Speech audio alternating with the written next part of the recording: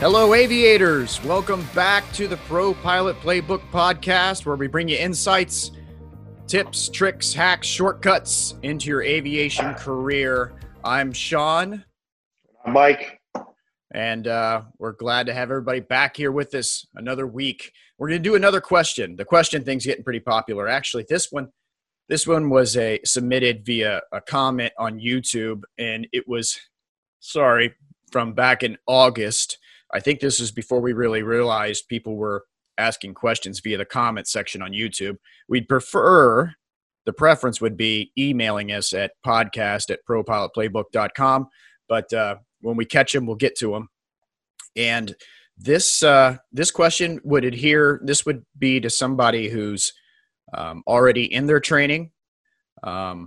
This is from Chris, and he is finishing up his private pilot certificate. The first step, the first rung on the ladder in your career.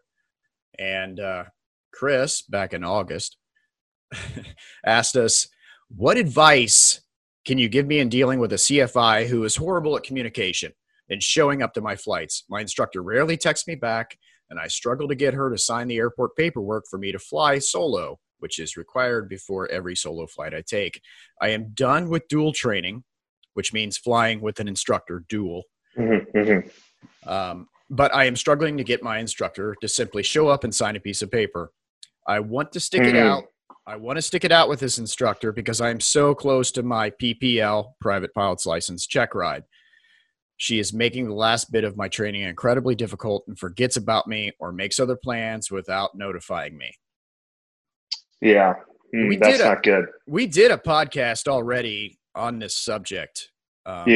Before anybody, actually somebody did submit that, but it was, I think it's titled, I Think I Have a Bad CFI. It was maybe even last year we put that up, but yeah.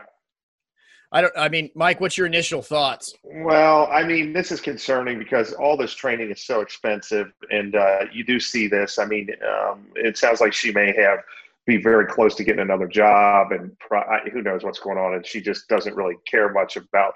She's got one foot out the door, so to speak. You see that in a lot of different careers, and maybe she's unhappy because she would have had a job already, but then the coronavirus hit. Who knows? But it doesn't matter.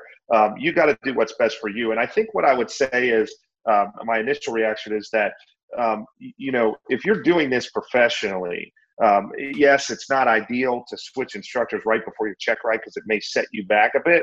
But if you're doing this professionally, it's not about your private pilot's license. So it's about the entire training event. So, you may switch instructors, but every time you change instructors, and this is true in these professional training programs like I just went through a few weeks ago, they oftentimes change instructors in the middle of the course so that they can evaluate you and teach you different things, because different knowledge is spread by different individuals in different ways. So you actually receive better training sometimes if you have multiple instructors throughout the course, because they may pick up on something you're doing that, may make you fail your check ride, for instance, but the other person didn't even know that you were doing it wrong. But it's something that they commonly see, and they correct that. So yeah, you may lose a little bit of flight time. You may have to do a couple extra lessons because you have to somewhat reevaluate it, but it's going to make you a better pilot. Now I don't know the climate of this flight school. It may not be that simple to switch, but I've also seen that, she may not necessarily be a bad instructor, that certain personalities jive differently with different people. So, you'll have in a big flight school like I worked at, you'll have a student that just, can't stand their instructor and they're having all kinds of problems. And then they shift to a different person, and then that guy thinks that they're fine, so just certain people don't mesh well. Right. So that could be it. But I don't know if there's a hierarchy at his school where there's a chief instructor that kind of manages this, or an FBO manager where you could say, hey, this is what's going on. I'd really like to, talk to, maybe interview another instructor. It's good to, or do a call with them to see if they have more time available. And it may be time to just switch to a different school, a total different airport or something, if you need to, because all your training transfers. It's not, hung up with that particular thing. You could pick up and move to a different airport and then, just let them brush up on everything that you might have missed. Because there's a good chance, Sean, that there's some things that were overlooked in your training too, if your instructor just doesn't care. Sure. What are your thoughts? Excellent point. Excellent point. And, something else, Chris, to consider is, we go through actually in the ProPilot Playbook program, we go through in detail choosing a flight instructor for you. We go through choosing a flight school and then choosing a flight instructor, because it is so important to have somebody who's on your wavelength, or you're able to interpret the way they explain information, which is what Mike was just saying. Some people you just resonate better with. Right. But not everybody was meant to be a teacher, or even a people person for that matter. However, in the professional pilot world, pretty much everybody does have to be a flight instructor, because it is the final rung on the ladder of the career progression. So you get people in this position who aren't necessarily good at it. Not everybody is just naturally good at it. And Mike mentioned this too. She may be what we call short, or have one foot out the door. She knows she's got short timer. She's got 1,400 hours right now. She's already got resumes out, but the corona hit, so she's phoning it in. That's another possibility. And we talk about in our program the need for, because you're wanting to find that instructor that matches your personality, it's okay to switch around, especially in the beginning. Towards the end, that's unfortunate that this is happening right at the end of your training. However, it's not the end of the world if you do need to switch.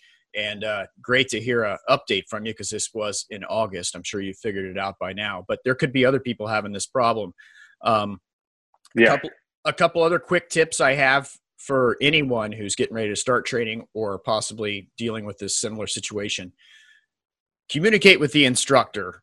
If you're starting to see this pattern develop of the non-communication and whatever, just straight up tell them, hey, I'm in this to be a professional, just like you.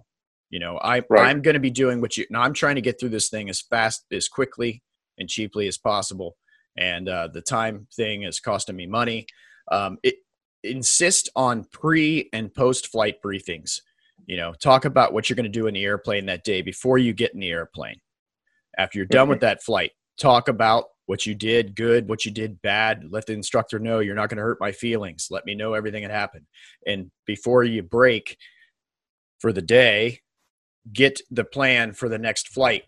So you can be going home and reviewing, watching YouTube videos of what the maneuver looks like. So when you show up at the airport, you're getting the most bang for your buck while that Hobbs meter's running in the airplane. Insist on those pre and post flight briefings, and do not leave that airport without having another lesson scheduled. Yeah. And at the end of the day, Sean, you got to realize that you're in charge of your own training. I mean, you have the course, you have the curriculum, you have what the instructor's teaching you and all that stuff. But excellent point. That instructor works for you, Chris. Right. They are employed by you. Yep. Literally. They are private contractors. That very rarely are they actual employees of the flight school. Right. So if it's not working and it's expensive, then it's up to you to make the adjustment, because, she's not going to do it for you. She'll let you coast right into that check ride, maybe not prepared or, in an efficient manner. So that's up to you to make those changes. So, but that's an excellent question. And hopefully this finds a lot of people that may be in that situation, can help them out. Yeah. Yep. Unfortunately, it is a bit of a common problem, especially with how fast the industry is moving. Right before the coronavirus hit, I noticed that, the instructors were in and out of these jobs so quick. It was hard to, Mike, when you and I were coming up through it, it wasn't uncommon to see guys sitting around flight instructing for 4 years or something. Yeah. Building time, looking for a job. Oh man. Yeah. No, actually, I'm sorry I'm throwing this in on the end, but I just thought of a great story about switching flight instructors. When I was somewhere in my CFI days, there was I showed up at this flight school, and there was this one guy. He had like 80 hours and still hadn't soloed. And he had flown with every instructor that had worked there for the last 5 years, and nobody could solo him. They just deemed him off, wrote him off as somebody that can't learn. This guy can't be a pilot, but he loved doing it. So being the new guy, the new instructor at the school, guess who they threw me with? Hey, you can have this guy. So I flew with him. Fix this mess. Exactly. The 80-hour guy who hasn't soloed yet. So, not that I'm a genius or anything, but I got this guy soloing in like 4 or 5 hours. So awesome, man. All he wanted to do was pattern work because that was his problem. He couldn't land. He could not land the airplane. It was always Is that important? Yeah. He was always coming in hot and bouncing it off the runway or floating down the entire runway looking for the wheel where the wheels are, and then finally it'd fall out of the sky, or he'd run out of runway. We'd have to go around. And so we're doing this like the first hour or two, and I'm like, what is going on with this guy? So instead of watching the airplane and waiting to take the controls from him so he didn't crash into the runway, I decided to sit there and watch him. And this is the difference changing a flight instructor makes. And he'd been through a lot of them. I just sat there and watched him, what his eyes were looking at, what he was, and I realized he was squinting and he was whatever. This guy, he was in his 70s or something, 60s. This guy couldn't see. He needed glasses. He just couldn't see, or he had the wrong glasses. So we sent him to the eye doctor, came back with some new specs, and we got him landing the airplane like in an hour and a half, 2 hours. That's awesome. That's a great story. So that's the power of changing flight instructors. Great, man. That's good. Good. But thank you for the question, Chris. Hopefully you already figured it out. Drop us a note. Let us know. Chris is probably flying a regional jet by now. Yeah, possibly. Well, great. Hopefully he's working. Hopefully he's working on his instrument rating is what he's doing. That's right. Yeah. Right. Great. All right. So if you have a question for us, you can drop us a line at podcast@propilotplaybook.com. Thanks for joining us again, and we'll see you next week. Great. Thanks a lot. See ya.